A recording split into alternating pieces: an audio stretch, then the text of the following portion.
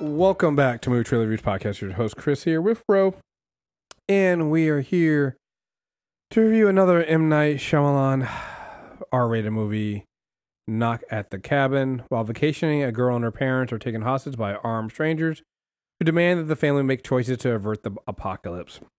It is directed and written by M. Night Shyamalan, and Steve Desmond and Michael Sherman. This is also based off a book, right? Yes, by Paul Tremblay. It's called Cabin at the End of the World. Got you. 2018, won a lot of awards. Okay. Stars Dave Bautista, John Groff, Ben Aldridge.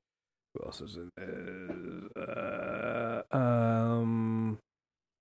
Abby Kristen Quinn. Cooing. Yeah. Nikki all right. and Mockingbird. Yep. All right. What did you think? Cinematically and stylistically, I feel like this is a really strong installment for M. Night Shyamalan in a way that I feel like we haven't really seen since some of his earlier work. Substance and narrative wise, there's like rage deep in my soul. And I say that separate from the fact that he changed things unnecessarily from Cabin at the End of the World. I just feel like I was watching a movie with the script written by someone who is shook. And I said right after it that it's probably going to be better received than a lot of people think, but I felt like it was shallow and it fell flat because he felt the need to explain and over-explain. And some of what he asked from some of his actors just that didn't all the way gel for me on a tension point. So I was disappointed. See, you can't be disappointed if you were never pointed. Okay, see, you know what? You can start the year off. No, I mean, honestly, everything you said, I feel too. Like, I think stylistically, here's the thing. Let's start with the positives here. Like, when I'm on the IMDb page now, or before they played the trailer, they were going over like Dave Bautista's career and stuff like, and some of the stuff he's done. I was like, who had Dave Bautista being like one of the stronger, if not the strongest actor out of the WWE years ago? Like, who had that on their bingo? I did not have that on my bingo card years ago when he first came in to the WWE. You said that guy's gonna be in Hollywood. Yes, I thought that only in the sense if you think about who he came in with the class was, it wasn't so much seeing him there as it was in the cut clips. He always had this really dry, sardonic wit. And I was like, I think he's smarter than they have him play. No. I mean, it's one thing to be smarter, but like he's turning like he's actually he's getting range. But he's playing to his strengths. Yeah. A lot of guys in the WWE have range. Oh, I know they that. Just they never needed it. Yeah, and I mean, let's be real. Dwayne Johnson had range until he decided to stop developing. Exactly. And I was about to say that. It's like him and Batista and Cena, I feel like are still hungry and trying, whereas Dwayne just gotten so full of himself he doesn't want to try no more. So it's refreshing to see this, but I'm not gonna lie, and this is not a spoiler, but like when they tell you what his character's job is, I'm like, get the fuck out of here. It's one of the most unrealistic thing that happens in this movie. I was like, fuck out of here. It's like, fuck out of here with this gentle giant ass motherfucker. I mean, listen, even he's saying, he's like, y'all let me be great. I want a romance. Work with me here. Right. So, I mean, but I like that. I like the cast. I like you were saying, like stylistically, cinematically, I think this might be one of the best looking ones that M. Night's done in a while.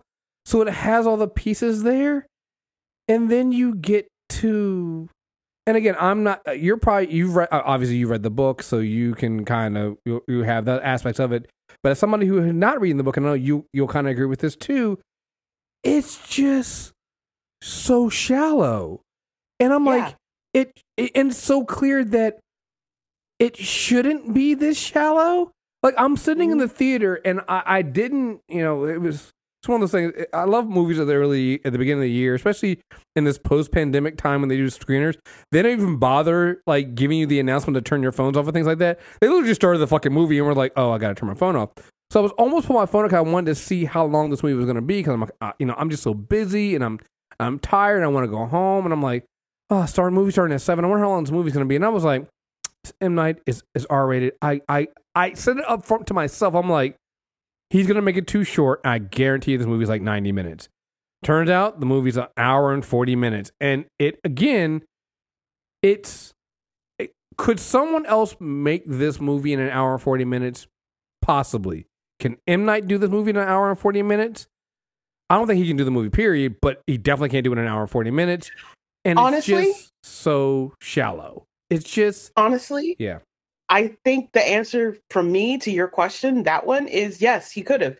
But he sucked all of the real existential dread out of this movie. He sucked all of the depth and the range. This casting is perfect. Like even where it kind of is at a weird cognitive dissonance with the Gentle Giant of Dave Bautista and like our the guy who plays I can't remember the redhead's name in this movie, but he's a hell of an actor. Yeah. And I'm becoming persistently annoyed that people don't ask for more from him as well. Right.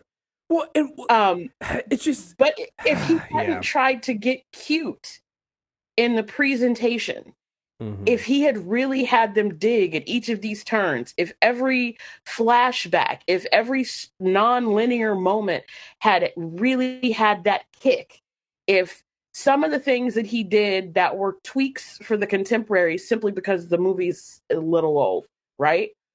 That he had to update to the now. If he had really kind of just let those play out, and if he had a character do less yelling and more emoting, the second and the third act would have kicked, and that hour 40 would have been worth it.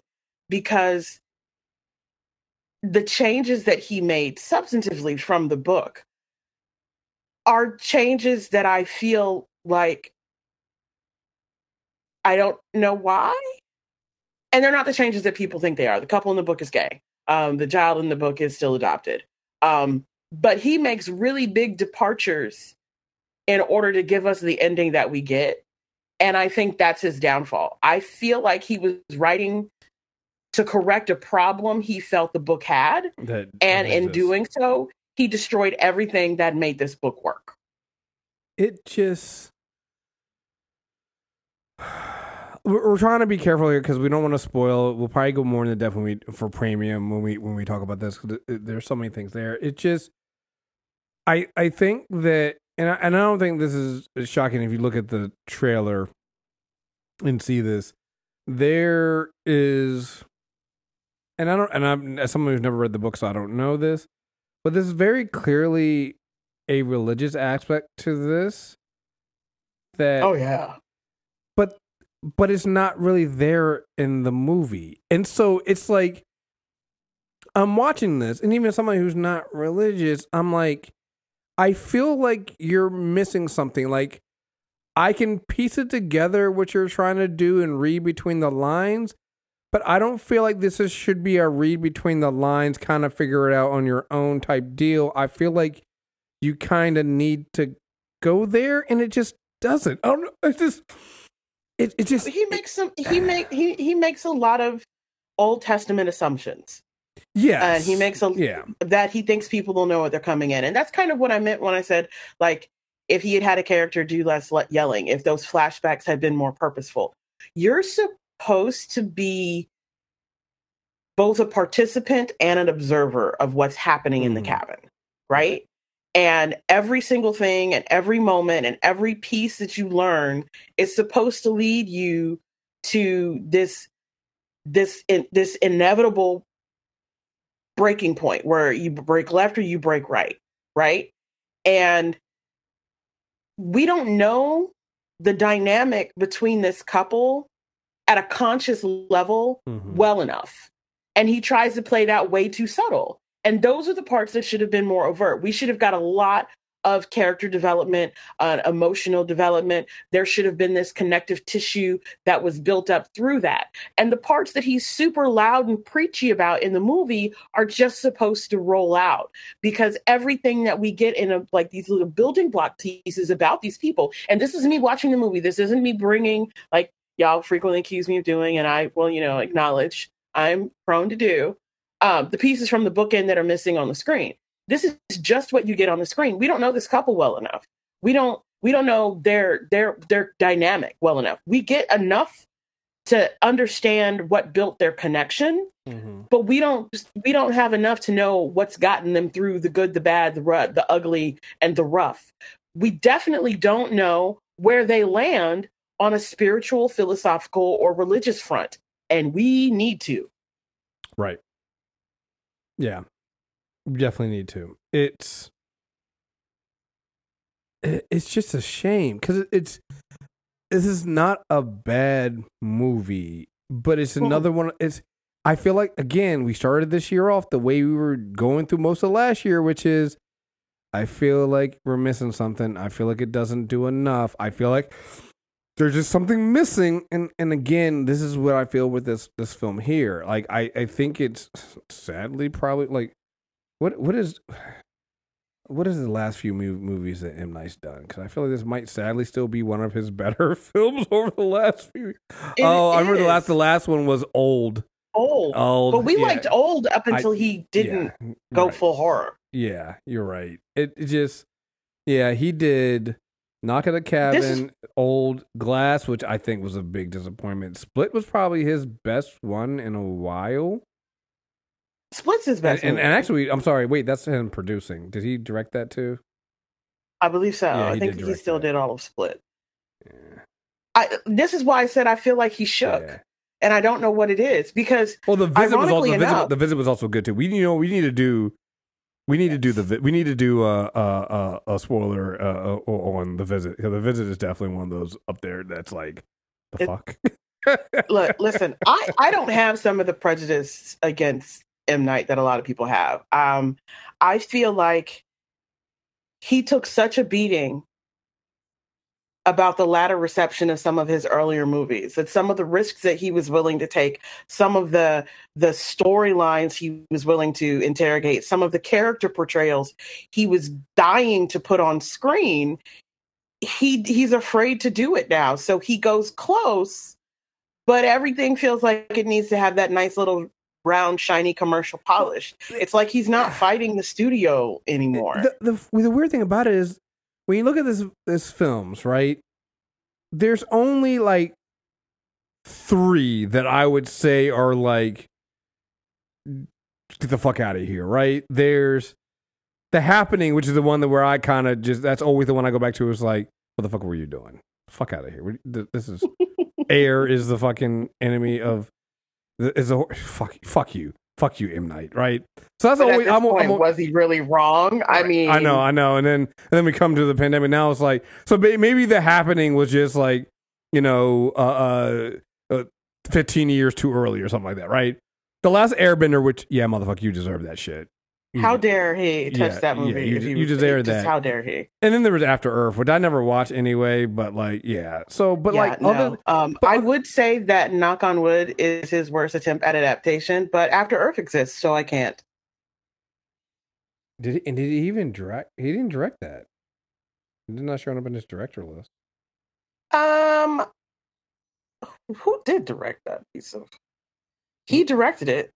Wait, which one? After Earth was still M. Night. He directed No. After Earth, I'm talking about the other one you said. You said there was another one that you said After Earth is the word, but what other was? Oh, Knock at the Cat. Oh, I'm sorry. The one we're talking about now.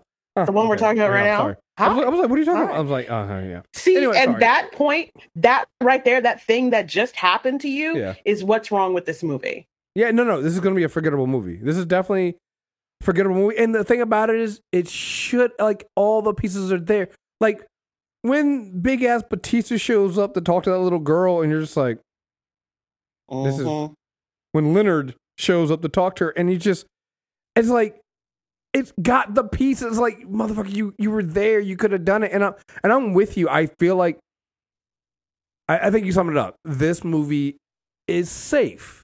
He's not going to get killed for it. It's going to be a generally positively received film. Yep. But for me, it's forgettable when it had to be. And it's one of those things where I'm with you. Like, M. Night was the whole big thing was, what a twist, right? That's the whole big thing with M. Night, right? And if you start thinking about his films, it's like, this doesn't have that. There's no real twist here. It's very safe. I know we're going to do a spoiler review, but I will tell you this. He took it out. He took the twist and the turn out. That makes sense, because like, I felt like the entire time, I felt like I was missing something. This entire film, and this hour and 40 minutes, I kept waiting for that. And then when the end happens, I'm like, I feel like it's, again, I left going like, and it's one of those things where, and I know my HR, I know the Allied reps hate me, because there are some times where I just don't feel like talking about or giving my thoughts on the film when I leave. And so this was an audience-filled screener too. So I basically hid behind some folks as I walked out, so I didn't have to give my thoughts on it. I didn't pretend like they couldn't see me. Because like, I honestly do hate trying to give my thoughts when I first walk out of a fucking theater, right? Especially on a film like this, because you need time to process, you need time to think, right? And I probably would have been harsher on the film when I first walked out than I am now, because I would have been so disappointed in the fact that it's like, that was it? There's something like, that's what you like, you went from this had potential to now this is another one of those films that you turn on, oh yeah, Knock at the Cabinets on, oh okay, have it on the background or something like that. It's one of those things where it could have been something so much better, right? Especially, I feel like the performances in this film for what they were told to do are great. I feel like I'm with you. I think there should have been. I think this cast could have done more had he asked for it. I just think they weren't asked to do more than what he put in front of them, and it's just disappointing. It's so disappointing, because this should be a better film. Yeah. Okay. So, I think they wait on me, man, because I'm so slow. I move like a Galapagos. I'm slow, so I'm usually the last person out, because I don't like to be trying to fight with people coming around me. So I just wait and I come out. So I never get away from them. They were like, so what'd you think? And I was like, I was extremely disappointed. I was like, I don't know how you take a book that wins one of the highest horror awards and you turn in a non-horror movie about, that's a good point. It's not a horror film. It doesn't get a horror. Nope. It barely tips over into suspense.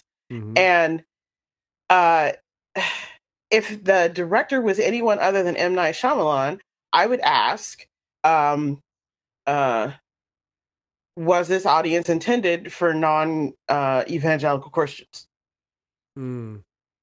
It's extremely preachy it's over the top, and the juxtapositions of personalities that they want is so on the nose and so obvious that it works, and then it goes past the point of working, because they never give you anything else to dig into for what's happening. And when you have basically a closed room movie, you can't do that. There's nowhere else to look. There's no one else to key into. Everybody's in one room. And it brings me back again to The Outfit that came out last year. Did you ever get a chance to watch that? I do not think so. Okay, well, it's Mark Rylance is the star. It's we talked about this. No, I didn't. I do need to watch it. I remember you talking to me about this. I did look it up. Yes, I haven't seen it, but yes. So people were kind of weird about that tone of the movie because it feels like it's got that bit of a metronome behind it. And, everybody is almost, the movie happens almost 100% in one location. And even when you're moving through the parts of the room, something's happening, someone's talking, or it's a pay nothing, no attention over here because the suspense and the music are building there and something's about to go down. All of that's happening in Knock at the Cabin at the door. I don't even remember the name of this anymore. Knock at the Cabin. It's Knock at the Cabin. I was like, I should have just stayed home. That's what I think. That's probably what you said before. You said Knock at the Door, and I'm like, knock at the door. What the fuck? That's not the right movie. I was like, my bad. Right, and I'm like, what the fuck are you talking about? Oh, it's not my fault. He's doing He's doing a bunch of knock. He knocked on the door like the police. I'm not opening it. Right. And they really do knock on the door like the police. Ain't nobody open. This door is like half a knock between you about to just kick my door in. But even that moment doesn't build to the crescendo that it's supposed to. And we can go into more of that when we do the spoiler chat, because I have thoughts and feelings. But because of the way he decided to build and play with the themes that are in here, I'm just like, who is this movie for? Because it's not for your regular audience. Are you actually trying to make a movie for the people who generally and vocally express disappointment in your movies? I'm not certain. I'm not certain who the movie's for. Yeah. Yeah. I don't know. There's just so much you don't get. Even the four who the group that show up with Batista that show up to knock on the cabin and things like that. You don't even get enough about them, right? Because I think their stories are important too. And I don't think you get a little bit of it, like of info dump sometimes, but it's not enough. It's just that's the word. It's just not enough. No, that's the word that I couldn't think of earlier. You hit it. What? Everything that you get that's development is info dumped. Yeah. Oh yeah. Yeah. It's just they drop it there, and you're just like, what? Well, I actually, in a way, to be very meta, I feel like I'm trapped in the cabin watching this film, and I just have people dropping things on me. Will you make a choice? Motherfucker, I don't know. I don't know you. What are you talking about? Make a choice. You haven't given me enough information to make a choice. Right? What are we doing here? Actually, you know what? That's what it is. Because just like in the movie, where you're just like, you're not giving them enough information to make a choice. I feel like the movie's doing the same thing, where it's just like, you haven't given me enough information to really like this movie because it's just there's info dump. Like the entire time I'm like Eric and Andrew going like, I don't know enough. Who are you? What are you doing? Are you crazy? Are you not crazy? I mean, there's even that, because there's times when I think it's Andrew says that a couple of times. So they're going like, this is a group delusion. You guys are all thinking like, there's not enough there. Like there's a part in this film at one point where you start piecing things together. You're like, well, maybe they're right. Maybe this is all you guys just made all this up, and you're somebody else is misleading you and things like. They go down that route for a little bit, and then they stop, and it just yeah. I'm just. I'm disappointed, and I was so excited because I don't know, man. It's just I was excited. See, I wasn't. I come into M. Night films already knowing I'm going to be disappointed, so that when he barely so when he doesn't completely disappoint me, I go like this film. I'm like, well, at least it was pretty to look at. At least the acting was good. I was gorgeous. Like, the sound. Yeah, I'm like, you know what? You know what? Not bad. And honestly, I feel like that's where that score right now, I think it's sitting right around like 70%, 71, 72% right now on Rotten Tomatoes. I can almost guarantee you that's where everybody's going in. Like a lot of people came into this going like, I was sitting down in the theater, and I think I was hearing some other folks, especially some other critics talking about it, and I think a lot of them came in with their expectations already at ground level. They were already on the ground with their expectations. So it's literally one of those things where it's like, if you come in with low expectations, well, this film's going to exceed them because, like, well, the bar was already low enough, right? And so you're going to be like, is good enough. But if you're, and I think that it goes with what you were saying, it's only because it's M. Night. If it was any other director, I don't think you come in with your expectations that low in some cases, and you're going to come out going like, well, no, that's not good. But I feel like I'm kind of almost grading it on an M. Night curve going like, well, at least it's not The Happening.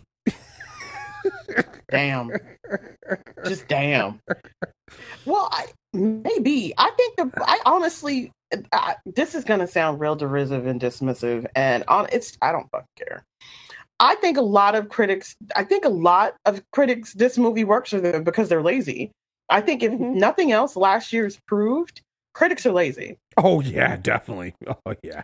And they're lazier than usual. That, like, you know, we never even got a chance to talk about Babylon, but I'm hoping that we're going to do some. Oh no, we got to do a spoiler. Yeah, review. we got to do some Oscar nominees talk, and it's not nominated for any of the big awards, but it is nominated, so we can still talk about it. And I just want to talk about that unhinged fucking movie. But I feel like some of the things like that were divisive about. Did we talk about Tar? Yes, you did. Did we get a chance to? You reviewed Tar, and I just listened. Yes. Yeah, like, did you ever get a chance to see it? Hell no, I ain't watching that film.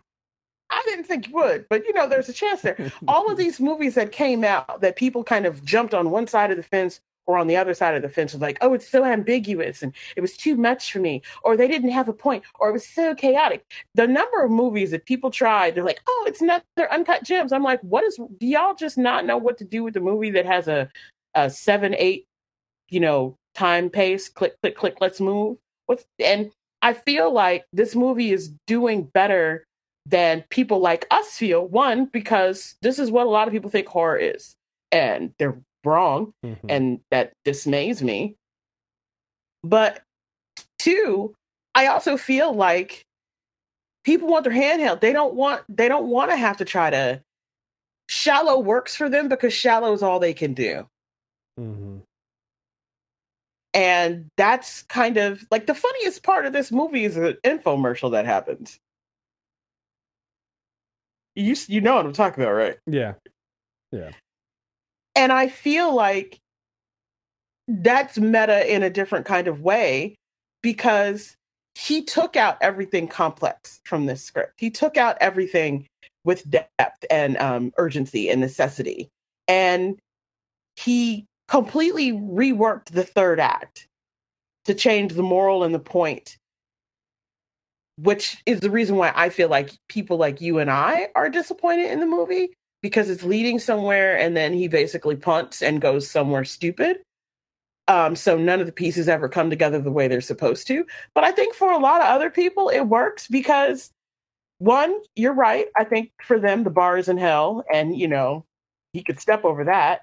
Two, Dave Bautista does a hell of a job. Mm-hmm. Nikki Amuka Bird as Sabrina does a great job too. Yeah, I mean, I think both of them are basically carrying. I mean, there's other great performances, but I mean, both of them should get back braces because they're carrying the fuck out of the movie. Yeah, but it's supposed to be. He's trying to make a movie that's supposed to have moral grit, have the simplicity of a parable. And I think there are a lot of people floating around on the planet that a parable is all they can do. And this is going to work for them. Mm-hmm. Yeah. The movie is just so shallow. It's very, very, very shallow. So yeah, I just it's pretty. Yeah. But there's no empathy in the direction. There's the commentary is.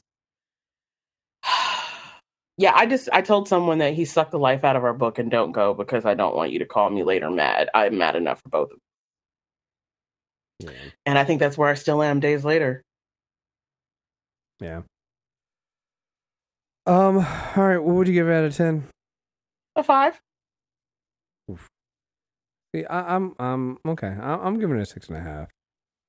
Okay, it gets a 5 because it's really pretty and the soundscape is cool, and Dave Bautista is actually a pretty good gentle giant. Yeah, God, That's all I got. like he's done a really again. It's still shocking to me. I'm not gonna lie. Like he's gotten you know, Dave doing Dave things, doing pretty damn good. You know, so Give that man his romance. that might be the only thing he hasn't done yet. Look, he's done the kid movie. Mm-hmm. That's what it was actually kind of funny. That's what I'm saying. He clearly done action. He's done drama. Like he needs he honestly does need a romance film. Give that man his rom-com. I feel he's earned it. Right. And give him a good one. Yeah, he would probably kill at it.